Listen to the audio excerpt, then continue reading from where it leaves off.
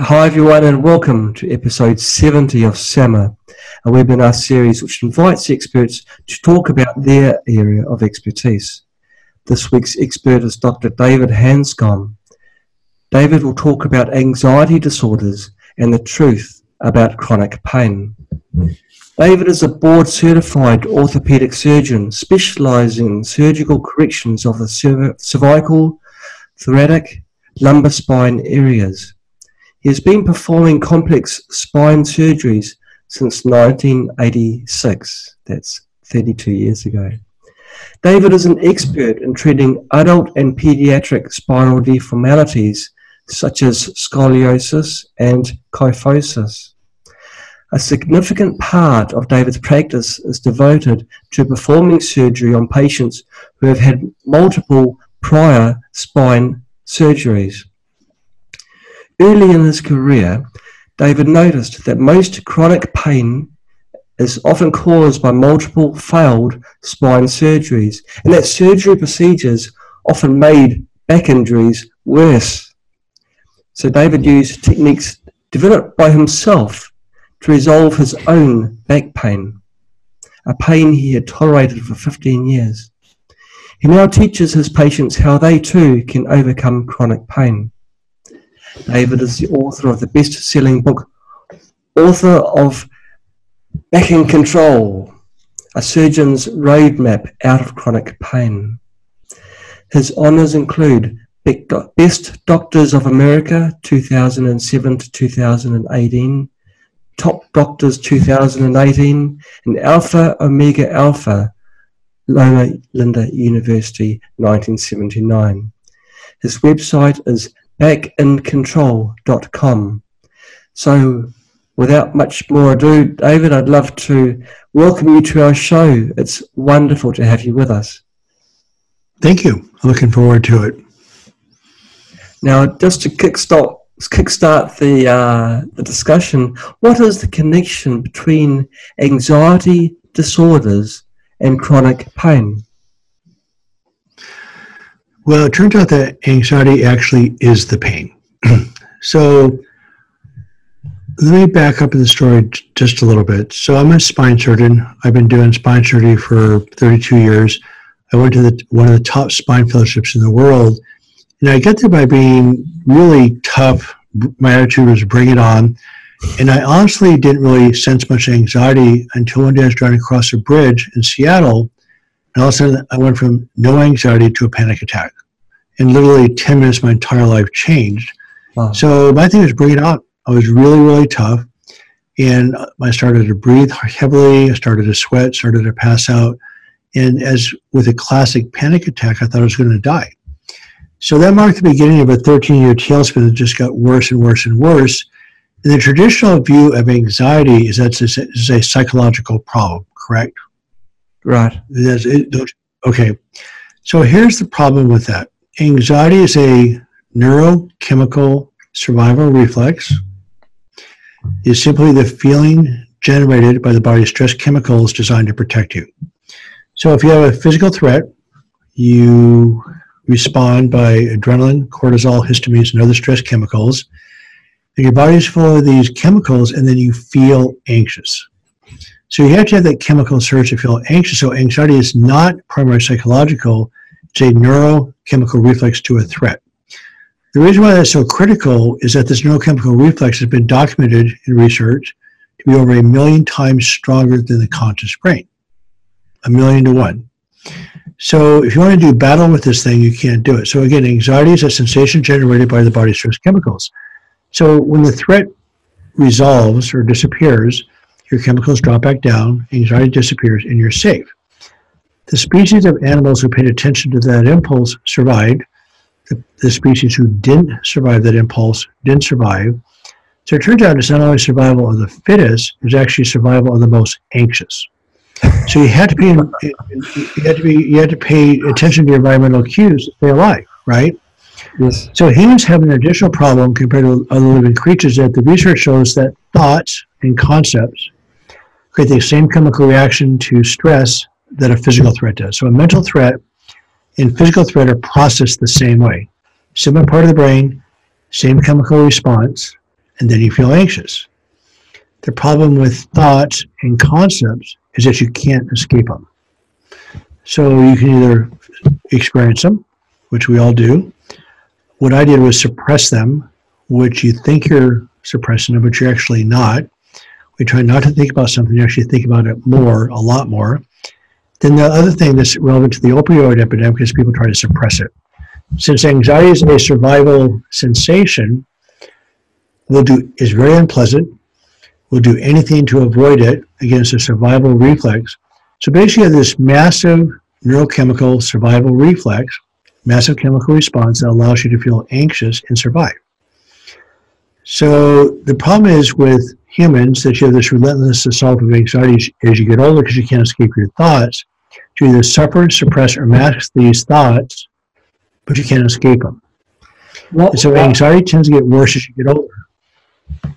Why would this survival technique be in humans when it's merely thoughts that can invoke it? Why would that have, through natural selection, bring it to an advantage? So language started about 70,000 years ago. So humans, Homo sapiens, it's called the cognitive revolution, started about 70,000 years ago. So it turns out that consciousness actually formed with language. So it turns out that social connection is a huge need. So it turns out that the groups that could actually cooperate together had a higher chance of surviving. So that's one evolutionary reason why you had to have social connections in language. So when you were isolated, you had a much lower chance of surviving. So then, of course, if you're by yourself, your anxiety levels would go up. When you're with your tribe, so to speak, your anxiety levels would drop down. And indeed, when you're socially isolated, you develop the exact symptoms as in chronic pain. Same symptoms. Wow. There's a book called Lonely out of Chicago written by a neuroscientist, and he points it out really clearly. And the research shows this is that when you feel socially isolated, it goes to a similar part of the brain as physical threat. You have the same chemical reaction, and then you have anxiety. So again, it's a survival reflex. Gosh, okay. And so, of course, these chemicals pumping through your body, they're going to do something, aren't they? Yep. It turns out that mental threats for humans are a bigger problem than the physical threats, because if somebody physically threatens you, you take avoidance action, chemicals drop, anxiety disappears, problem solved, right? Right. So again, if you don't pay attention to your survival cues, well, you don't survive. So we either solve the anxiety from physical threat or you don't survive. So when the thoughts keep coming at you, again, you can't escape them. So the essence of chronic pain is actually the sustained adrenaline result. The problem is when your body's full of stress chemicals, it has a major physical impact on your body. There's over 30 symptoms of a sustained adrenaline response. I say adrenaline, cortisol, and histamine. So I'll just say stress chemicals. So when your body's full of stress chemicals, it's like driving your car down the freeway in second or third gear. Your engine's racing, going way too fast, and your body starts to break down. So at the worst part of my chronic pain episode, which lasted about 15 years, I had 16 of these symptoms at the same time. So I had ringing in my ears, migraine headaches, tension headaches, burning sensations in my feet, itching in my scalp, skin rashes would pop up over my entire body. I had extreme insomnia, couldn't sleep. I developed a full-blown, what's called obsessive compulsive disorder, which is extreme anxiety. I eventually went into a major depression, which again, another problem. I developed crushing chest pain. So again, what happens, the reason why there's so many physical symptoms is that when your body's full of these stress chemicals, remember, each organ is going to respond in its own way. So for instance, irritable bowel syndrome, which I didn't have that, but what happens with adrenaline, it shuts down the blood supply to the stomach. Same thing with irritable bladder, shuts down the blood supply to the bladder. Also shuts down the blood supply to the frontal lobe of the brain. So when you're under stress, the blood vessels constrict in the frontal lobe of your brain. And with my migraines, invariably on Saturday afternoon, I would finally get relaxed. Bam, terrible migraine. So I had terrible migraine since I was 5 years old. But it's that chemical It's your body's chemical environment that makes the difference. So that's why there's so many symptoms of an adrenalized nervous system. So again, you have the sustained mental threat. You have this sustained chemical response. Each organ system responds in its own way. That's why there's so many different symptoms. That's incredible. Are there any other causes of chronic pain that are non-physical? Well, that's a tough question because the answer is that the common thread, remember, anxiety is a sensation generated by the stress chemicals. Yes. And it's odd why, for instance, some people, for instance, PTSD, fibromyalgia are part of the problem. So people develop fibromyalgia, which I didn't. Yes. So why maybe you might develop fibromyalgia and I didn't, nobody really knows the answer to that question. Okay. So again, it also turns out it doesn't matter where the pain starts. In other words, people get convinced that, okay, I have pain, there must be something wrong, let's fix the problem and the pain's going to go away, right? Right. It's like taking your car to the shop. But remember, cars don't have pain fibers. There's nothing in the mechanical world that remotely resembles pain. And remember, pain's an output. Pain's not an input. In other words, the input is vision, taste, touch, smell, etc. That's the input. Then your body interprets all these things at the same time, decides whether it's pleasant, neutral, or unpleasant. So if it's pleasant, you have oxytocin, the love drug. You have dopamine, the reward drug, serotonin, antidepressant, and you have the GABA drugs, which are like Valium. So when you're at play and relax, it's an incredibly enjoyable chemical bath. So when you feel relaxed, you're feeling this chemical surge. So the bottom line is, as far as solving chronic pain, and again, conversely, one of the reasons why I have burning sensations over my entire body is that the analysis ratio that when you're in an adrenalized state, it doubles the nerve conduction. And that would make sense from amplifies it dramatically. Mm. So what you're doing, you have an amplified response, you actually feel more pain. And guess what? When you feel more pain, then you're trapped and you have more adrenaline to try to escape. So anytime you're trapped, you become angry. And then your body's really full of adrenaline.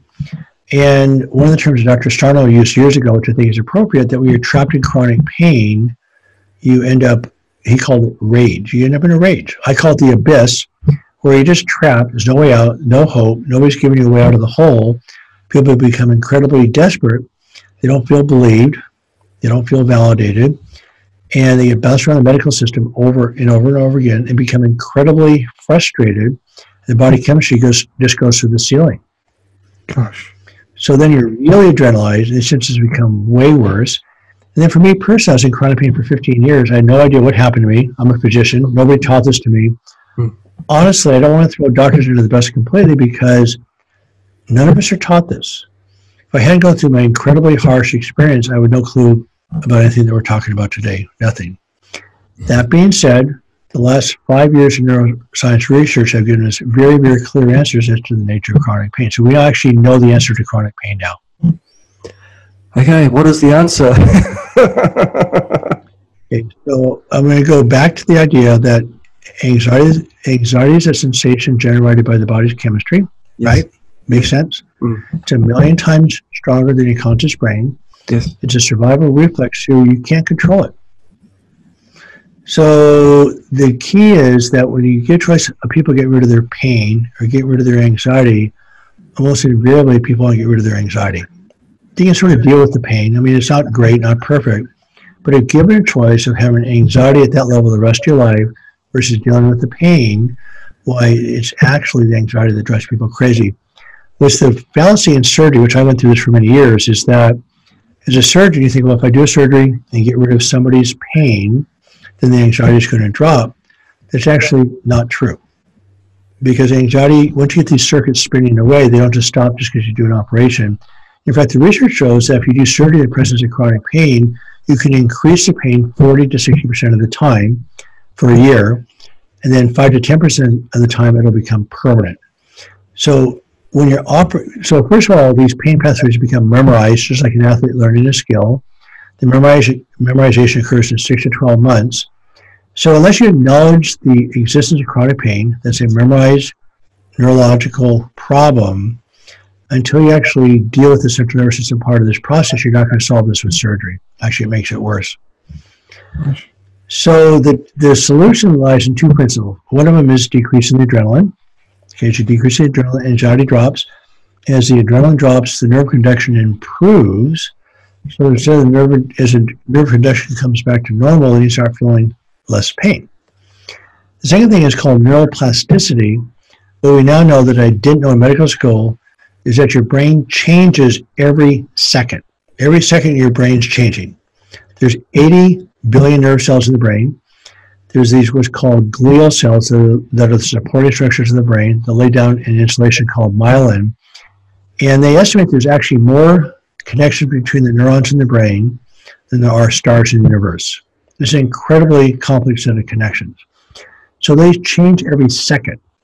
Wow, so you can't control it, but you can direct it.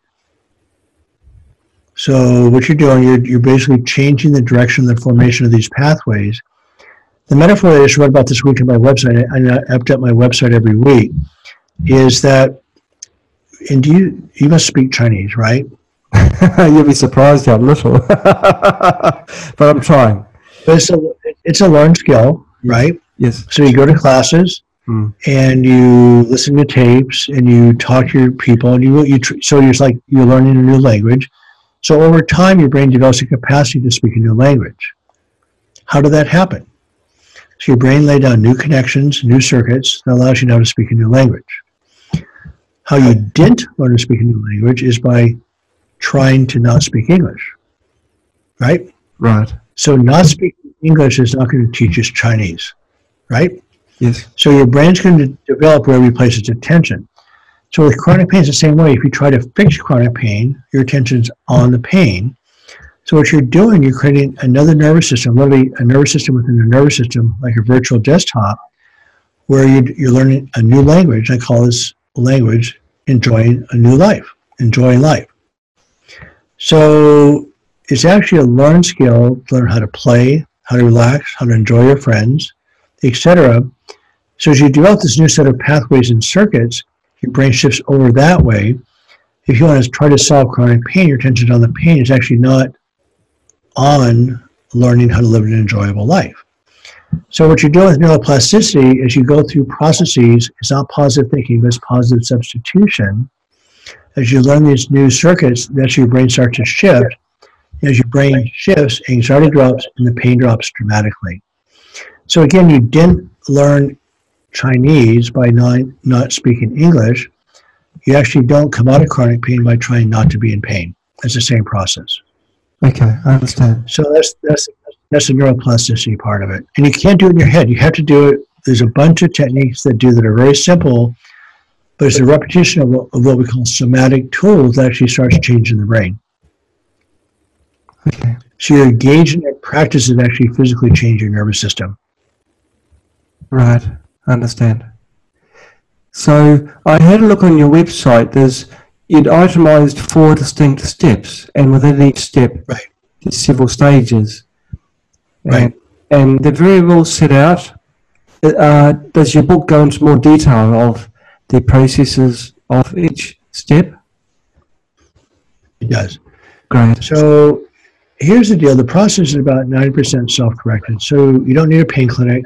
The processes aren't very hard.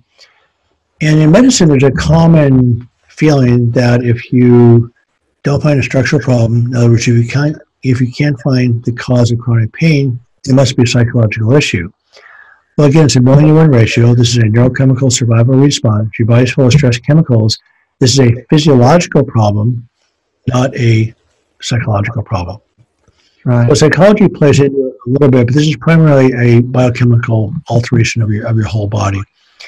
So what happens, there's 4 stages, and again, the 2 processes are decrease the body's adrenaline, and the second part is actually creating new pathways, so instead of being stress automatic survival response, it's stress choice response.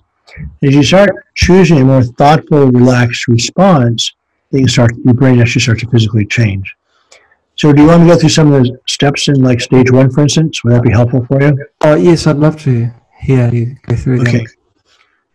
So the 5 steps are relatively simple. The first step is simply learn about pain.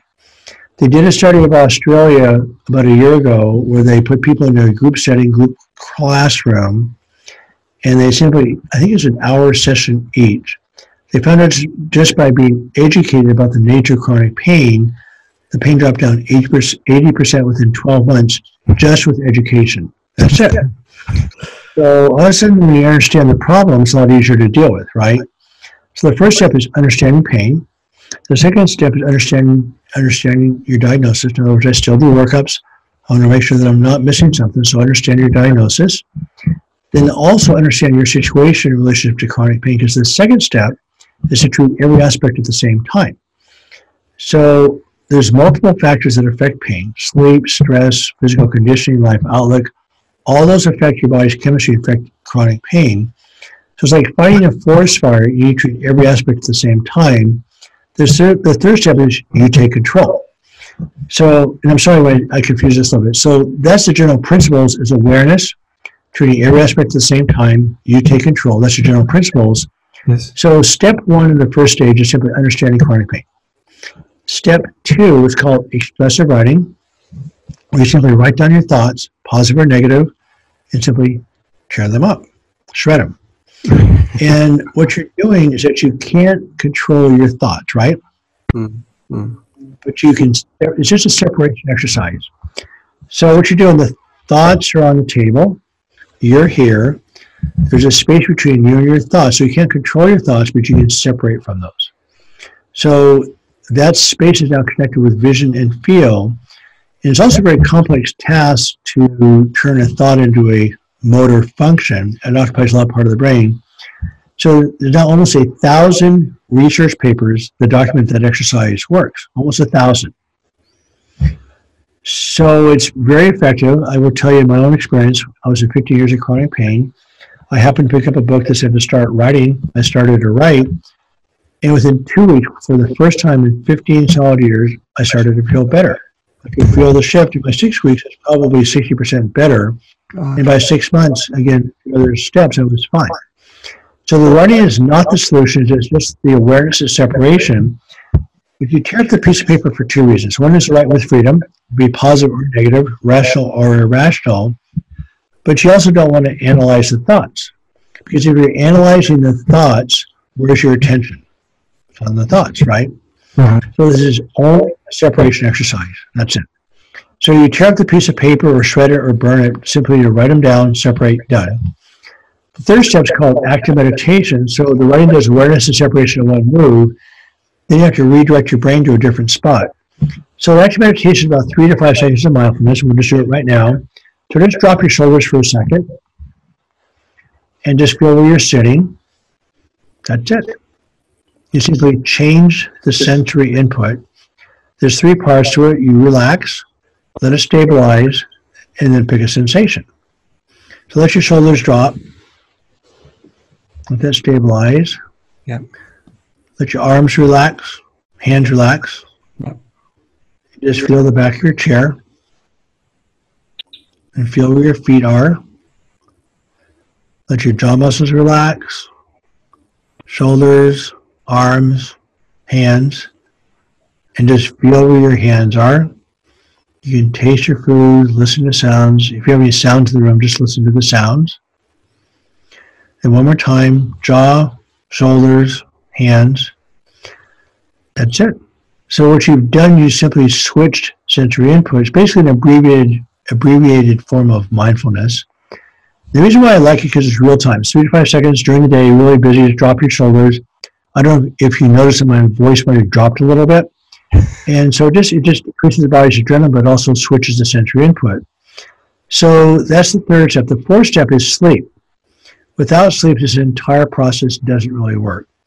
And there's a study out of Israel that showed that they looked at a 4-year study with over 1,200 patients.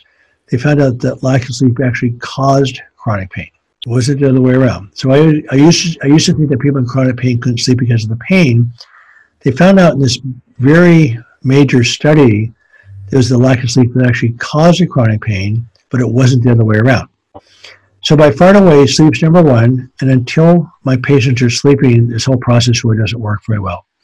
The expressive writing actually happens to help sleep. The meditation also helps sleep.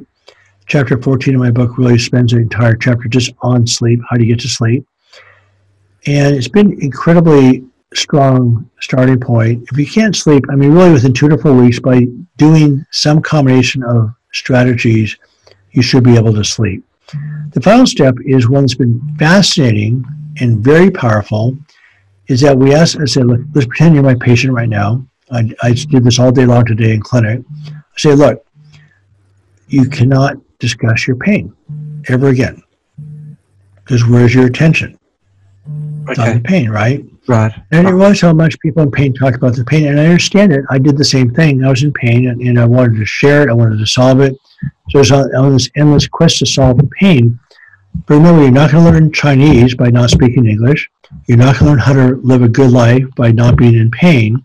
You spend all this time trying to solve chronic pain, just like you're trying to solve your English, where you're really trying to learn Chinese. And so same thing here, you're trying to solve your pain, solve your pain, solve your pain, where you're really trying to live a life that's enjoyable. So I said, when you walk out of my office, you will never discuss your pain ever again with anybody, ever. Gosh, that's quite a paradigm change, isn't it? It's huge. We came about it by accident, but it's been a huge shift, and people are pretty excited about it because it actually happens pretty fast. Because again, if you're going to discuss your pain, your attention is right in the pain pathways, you're reinforcing them like crazy, and you're not living the life you want to live if you're complaining about your pain. I mean, I understand why you want to talk about your pain because it's so overwhelming, but it's not going to change if you keep talking about it, right? Right. So in terms of neuroplasticity, your brain's going to develop wherever you place its attention. So this discussing of pain just absolutely destroys your life. Also, really embeds these pathways into your nervous system. The other thing I say, look, no complaining. You can't complain. Yes. Right? Yes. Where's your attention? It's on something negative, right? Right. So again, complaining generally doesn't solve anything. No gossiping. Gossiping doesn't help your life, doesn't help other people's life. You don't help forge new friendships by gossiping, right? Because the gossip always goes sideways eventually. So no talk about your pain, no complaining, no gossip. And sometimes, which has become quite clear with the sort of the unpleasantness of the news these days, I go, quit watching the news. I mean, it's really upsetting. You can't control it. You're not happy about it. So again, your attention on all these current events that you have no control over, it's upsetting. So stop. So if you're going to learn how to live an enjoyable life, watching the news every day obsessively is not going to help you develop that part of your brain. So again, stage one is learn about the pain. Number two is the expressive writing, write and rip. Number three is called active meditation. Just put your brain in something else. And just for a second, just feel where you're sitting. That's about it. Yes. The fourth one, sleep. The fifth one is not discussing your pain. So Right. that's just stage one. 3 more stages. But if you're in my office, I would say, look, here's stage one. I want you to do some homework. I'll see you back in 2 weeks. Yes. The reason why I wrote the book, because it's not hard, but it's just too complicated to explain in the office. But again, like I said before, simply understanding chronic pain, in this one research study dropped it down by 80% within 12 months. Just understanding the problem. Gosh. So, yeah, it's been magical. I think I had 5 patients a day going pain-free. I had one guy who's been in chronic pain for 18 years. Young guy on disability. And he came in today. He was so excited. So he is out of pain. He's back in the gym. He's been completely disabled. He's going to work on finding a new job, coming off of Social Security disability. He's as motivated as he can be. He has minimal pain. Anxiety is down. He's off all his pain medications. And this is a common story. It's a very consistent process. They've been given So back. it's been, I mean, for me, it's been exciting. It's been really rewarding. The questions come in from Charlotte Garland. And just a reminder, if anyone wants to ask Dr. David any questions, just ask either in Facebook underneath the video stream or if you've registered in the Zoom software. Charlotte asks, what if there are emotional or mental issues that show out on the what if there are emotional and mental issues that show out on the physical level as anxiety or pain? What if? So I hope I'm answering the question correctly, but I want to go back to the part of the conversation we talked about before, is that a mental threat and a physical threat have been shown in research to be perceived in the similar part of the brain, and this is interpreted as unpleasant. In other words, social pain and physical pain are considered the same thing. And when we talk about emotional issues, to me, anxiety is that sensation generated by the body's stress chemicals. So you can think an anxiety-producing thought, but unless you have that chemical reaction in addition to the thought, you're not going to feel particularly anxious. So, and again, there's a huge debate about emotions, what emotions are, but everybody agrees that you actually can't feel a positive or negative emotion without that chemical surge of something. Yes. But the key issue here is that the psychology is important. In other words, it's very helpful to direct your psychology is very helpful because it can give you support, wisdom, and guidance. The problem that traditional psychology has in chronic pain is a feeling that if you really, really understand the problem, somehow it solves it. Unfortunately, if you really talk about the problem in detail, you're actually reinforcing these circuits. So again, I think in terms of neuroplasticity instead of psychology, the psychologist can be wonderfully wise in directing traffic to a different part of the brain. I will say that most patients on my process I want to say my process. So let me just say one thing really clearly. Everything in the book has been documented in hundreds, maybe thousands of research papers to be the standard of care. So right now there are 1,000 papers documenting the effectiveness of expressive writing. We all know that mindfulness-based stress reduction works, been well documented over and over again. We know multidisciplinary pain clinics can be quite effective. We know exercise makes a difference. Forgiveness, which is staged on my website, has a huge effect because you can't really move forward if you're holding on to the past. So your body, when you're angry, and the research shows that 95% of people in chronic pain have not let go of the situation that caused the problem in the first place. They're holding on to it. So the neuroscientists have seen that neurons that fire together wire together. So again, forgiveness is a big deal, and again, psychologists can help with that. But there's a field evolving called somatic psychology, which I work with a somatic psychologist right now, where you understand the problem. Remember, it's awareness, separation, reprogramming. It's how you do neuroplasticity. Psychologists can provide a very deep awareness. They can provide a little bit of perspective, which is the separation, and they can help redirect traffic. Where traditional psychology has been a bit of a problem is that you analyze the problem over and over and over again, so your brain's going backwards and not forward. So when I work with a psychologist that understands the foundational part of the process, it's wonderful. The problem is I don't have much access to psychologists because it's not really covered by insurance very readily. So I have psychologists, but right now the insurance companies aren't covering the process very well. And then the other question says there are many modalities that can address the issues that trigger pain and anxiety. That's absolutely correct. But the metaphor, I want to bring up the metaphor again about fighting a forest fire. It takes multiple strategies to fight a forest fire because a forest fire is complex, right? Sure. There's the weather, there's a terrain, etc., right? Yes, yes. So it takes an air attack, ground attack, somebody coordinating the efforts. So chronic pain is the same way. When medicine's been guilty of actually providing random, simplistic solutions to a very complex problem. So the key issue is when the health professionals help the patient take control, you treat every aspect at the same time.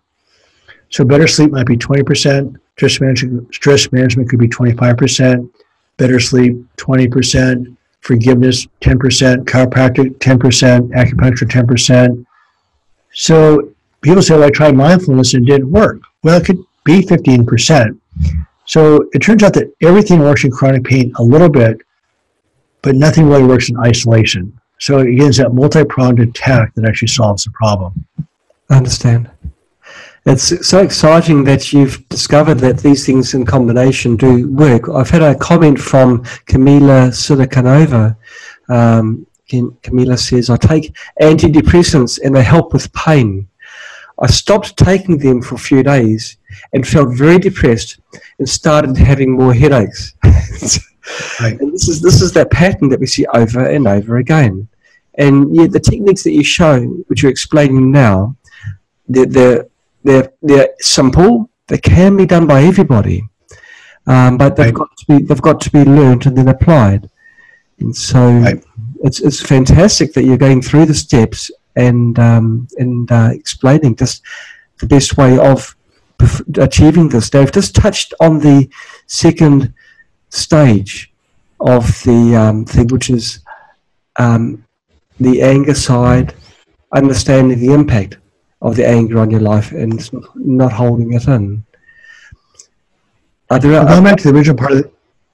I'm sorry. Go ahead. No, I'd finished. Going back to the original part of the conversation is that the antidote to anxiety is control, right? Something threatens you, you take evasive action. In other words, you control the situation, control yourself, and problem solve, chemicals drop, anxiety is gone, right? Right. So when you lose control of the situation that's causing the anxiety in the first place, your body secretes more stress chemicals in an effort to regain control. So more blood flow, more strength, more muscle flow, etc. So what happens, your body keeps in more stress chemicals and you become angry. So it turns out that anger and anxiety are the same thing. So the problem is that the feeling of anger actually covers up the feeling of anxiety.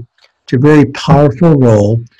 The biggest block to actually solving chronic pain is people's willingness to give up their anger, because it's the only thing they have left, including myself.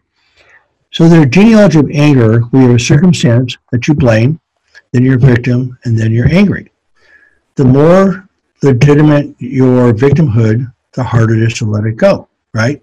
Right. Being in chronic pain is a legitimate reason to be angry. You're trapped. Nobody believes you. You're bounced around the medical profession. Most treatments, by the way, that are prescribed in medicine have actually been documented to be ineffective for chronic pain. And we keep pretending that they're going to work, but they don't work. Mm. So anyway, so you're very frustrated, you're very trapped, and so your body's full of adrenaline. So you're angry at the situation that caused it or the person that caused it. So you have a circumstance that you blame, you're a victim, and you're angry. Being in chronic pain is an extremely legitimate reason to be angry, right? Yes. The problem is, if you hold on to the situation that caused the problem in the first place, every time you think about that person's situation that caused the problem, of course, your body's full of adrenaline, right? Mm. So then your body is hyperadrenalized, the pain goes through the ceiling. I also remind my patients, look, think about a day that you're just angry. Forget about the pain for a second. When you're angry, the quality of your life is pretty uncomfortable. You're not very happy, right? So then you add the pain on top of the anger, life is pretty darn miserable. So the second stage is forgiveness combined with play. So remember, when you're angry, you're full of all the stress chemicals. And when you're at play, again, the oxytocin, dopamine, serotonin, and GABA drugs. And so the antidote to anxiety is play, but you're not going to be able to play if you're holding on to anger. They're incompatible, right? Right. So remember, it's awareness, separation, reprogramming. So forgiveness is a more complex way of awareness. You have to become aware that you're angry. And the separation is the forgiveness. And then your alternative is play. And so what's happened, we found this by accident, is that I go to the Omega Institute every year in Rhinebeck, New York. And my wife and I and daughter put on a workshop that's 3 days long. Sorry about this, I got to get rid of the speaker. Sorry, I'm on call. I'll get that later. So what happens is that it used to be a 5-day workshop. It's now done a 3-day workshop. And it's based on awareness, hope, forgiveness, and play. And what we found out is that during that weekend, we create a structure that people feel safe. We tell multiple stories of people that are getting better, so we provide hope. So we teach them the nature of chronic pain. We give them hope. And then we work very hard on forgiveness. It's a big deal. There's different exercises that we do. And then the final thing is play. My wife's a professional tap dancer. She's not a psychologist. And so she does little rhythms and clapping and tapping your feet. But have you heard of the cup song by chance? It's a little hand rhythm. Yeah.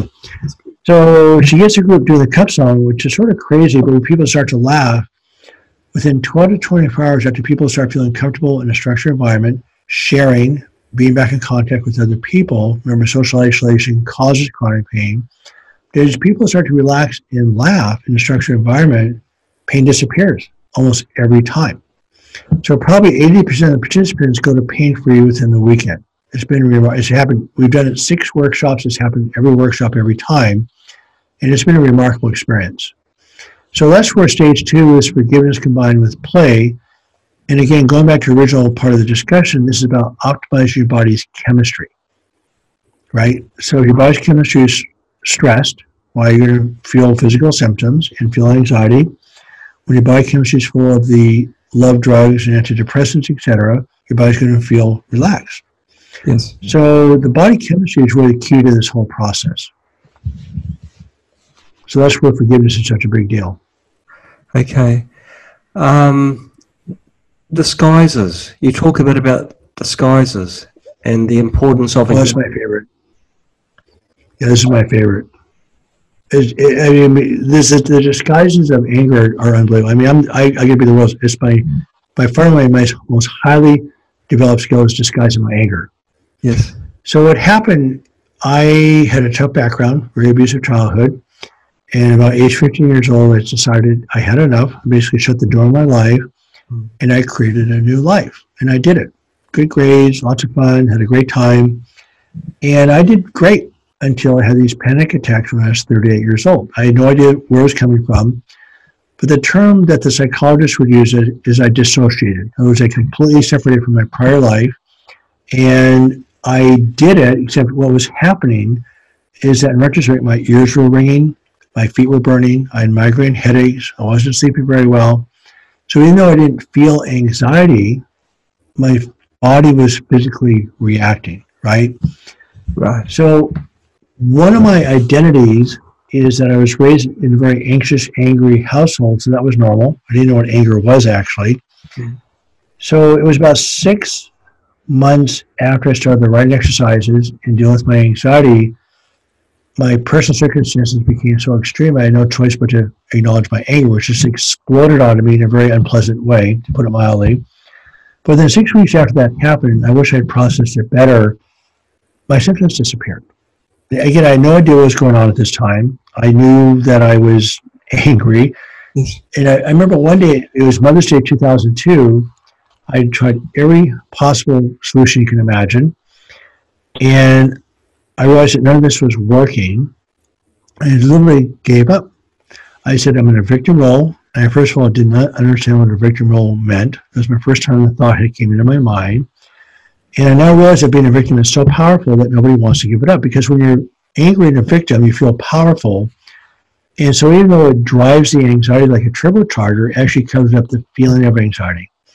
So the way I actually dealt with my anxiety is I was a perfectionist, which means I'm always angry. In other words, you have a circumstance that's less than perfect, so you blame yourself for the situation for being less than perfect. Then you're always a victim of less than perfect. Then you're always agitated. So that's my entire life, is how I got to be a physician. So also I came in direct contact with my anger issues in a very powerful, unpleasant way. And within 6 weeks, my physical symptoms began to disappear, and 3 months later, I was pain-free. Again, I didn't know what happened. I didn't know how I came into chronic pain, and I didn't know how I came out of it. So I'm looking backwards and now understanding the role of anger, did I figure out what actually happened back then. But the anger is a big deal. So the disguises for me are being right. But since you feel like you're right, you're justified in doing that. I become a victim of my to-do list. Poor me, I had too much to do. Like last night, for instance, I didn't sleep. So one of my to-do things was, now I'm tired all day. I can be a victim of being tired, or just go put my head down and go to work. This book called Forgive for Good came into my practice about 7 years ago. And Dr. Luskin points out in this book out of Stanford that anytime you tell a story to somebody else where you're the victim of this circumstance, he calls it a grievance story. And that person or situation is simply renting too much space in your mind. It turns out that forgiveness is a very selfish act. You simply not let the person or situation that you despise run your life anymore. So yeah, I'm sure one of my more treacherous disguises is I put a label on myself about 4 years ago of being enlightened. So I knew this stuff really well. I taught it. So sort of above being a victim, it was a horrendous way of simply suppressing anger. And so my wife wanted to kill me. So this label of being enlightened was a label, and it was, again, covering up all these issues that were beneath the surface. And so this is about connected and engaged thinking. So you don't want to suppress anger. You don't want to suppress anxiety. As you simply learn to just be with your pain or be with these emotions, you quit fighting them and start losing their power.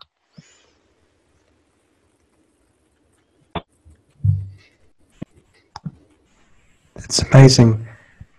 Going on to stage 3,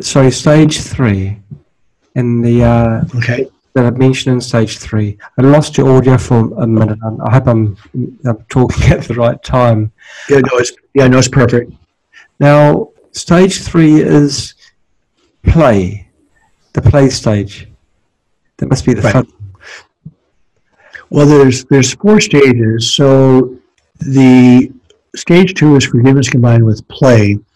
So on stage 2, there's 5 steps that are associated with forgiveness. So first of all, become aware of the impact of anger on your life. In other words, recognize you're angry and recognize what an impact has on your life. Yes. Then you acknowledge the disguises. And then you basically, being a victim is so powerful. You're never going to wake up one day and say, I don't want to be a victim anymore. So the victim role is incredibly powerful. People don't want to give it up, and that includes myself. Yes. So I've now become, instead of being enlightened, I now realize I go in the victim role every day. And then you make a decision, no, I'm in the victim role. I'm not going to do that. It's the only part of the process you have to make a logical decision 5 to 7 times every day. You go in the victim role, you become aware of it, you simply switch directions. There's no shortcuts here. You're never going to wake up one morning and feel like you don't want to be a victim. It's too powerful. Okay. So then you make the decision to not being a victim. You have to acknowledge the role, and then you combine that with play pathways. And I made a decision about 6 years ago in my practice that there's work, then there's play. But I made a decision I'm simply going to enjoy my work more. I'm going to enjoy my staff, I'm going to enjoy my patients, I'm going to enjoy this conversation. So I took an attitude of play into almost everything, which doesn't mean being delusional and happy all the time. I mean, just simply take a sense of curiosity and wonderment to everything, and things start to change. You become very aware, and it's a lot of fun. So that's the forgiveness combined with play. Stage 3 is a consolidation process, is that generally speaking, by this time, people are feeling much better, anxiety's down, they're sleeping, they're starting to become creative. Remember, the language we're trying to learn is an enjoyable life, right? Right. So our default mechanism is anger and anxiety, which we know how to do that. And to develop this new set of circuits, like a virtual desktop on your computer, it takes a focused, persistent skill. So stage 3 in my mind is a consolidation stage of learning organizational skills, having family meetings, yes. Understanding the tools it takes to move forward.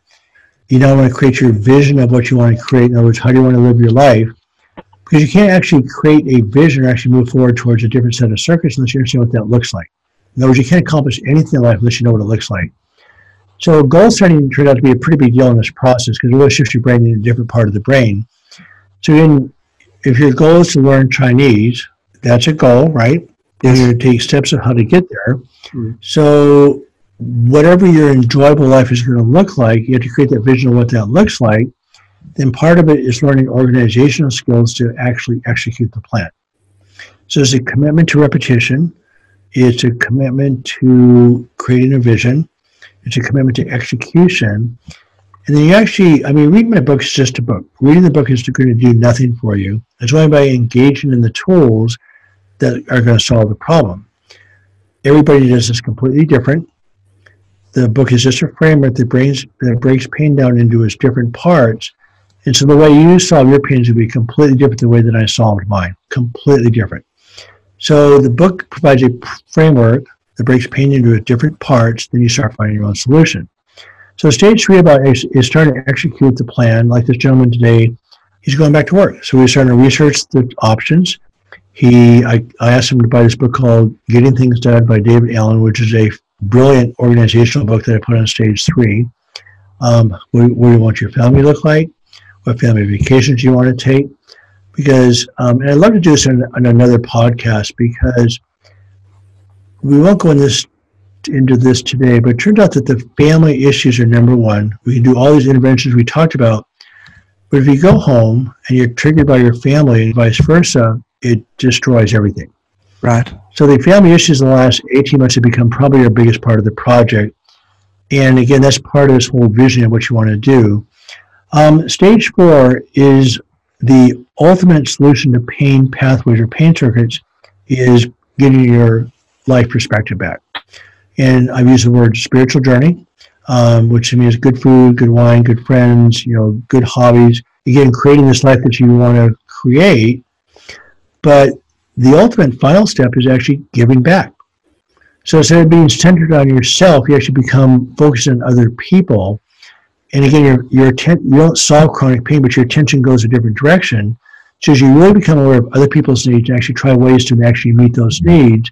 So whatever perspective you want to take as far as getting your life perspective back, that's the ultimate solution to chronic pain. So you moved a long ways away from your pain pathways. Yes, I see. So you create this massive nervous system shift. So again, the language you want to create, I call the language an enjoyable life. And again, your default language is survival. So this is a very deliberate, persistent response of creating the life that you want to create. Yes, I understand. So one of the steps in the stage 4 is pass through the ring of fire. Right. If you could describe that, please. Explain this to us. That sounds quite interesting. So I want to just put that out. It's a little bit more an advanced concept. So if you let's pretend you're in my workshop. Let's take this last year. We had a great workshop. We had 20 people.